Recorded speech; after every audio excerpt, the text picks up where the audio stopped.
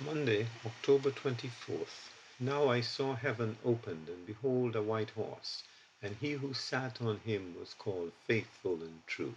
Heaven opened. 4. Jesus, the King of Kings and Lord of Lords. The heavens presently have received the Lord Jesus Christ. Acts 3:21. In a sense, he is hidden there from the view of man, but of course not hidden to faith.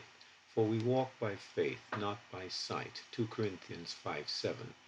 But at some point in the future, a time which only God the Father knows, which he has put in his own authority, Christ will appear to the world. Acts 1:7, 11, Matthew 24:36, 44.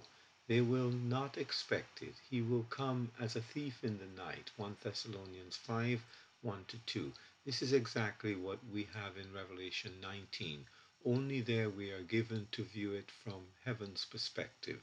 He is coming forth to judge and make war against scornful men who dispute his authority and oppress the earth. J.N. Darby. Before that happens, Christ will come for us at the rapture. Then we will be revealed with him in glory, as clearly shown in Revelation 19:14. And the armies in heaven, clothed in fine linen, white and clean, followed him. Colossians 3:4. Heaven will be open to reveal the King of Kings and Lord of Lords. He will be the center and object of heaven and earth.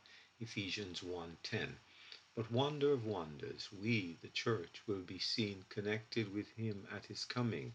He will be glorified in his saints. 2 Thessalonians 1:10. When he comes in glory, we will appear in glory with him. Colossians 3:4. The world will see us in that same glory. John 17:22-23. There is another reference to an open heaven when we read of a door standing open in heaven. Revelation 4:1. This, however, was a vision. When John heard the call, "Come up here," it is a picture of the rapture. The door is open to let us into heaven. Blessed hope. But in Revelation 19, we will come out of the opened heaven with our Lord. Brian Reynolds.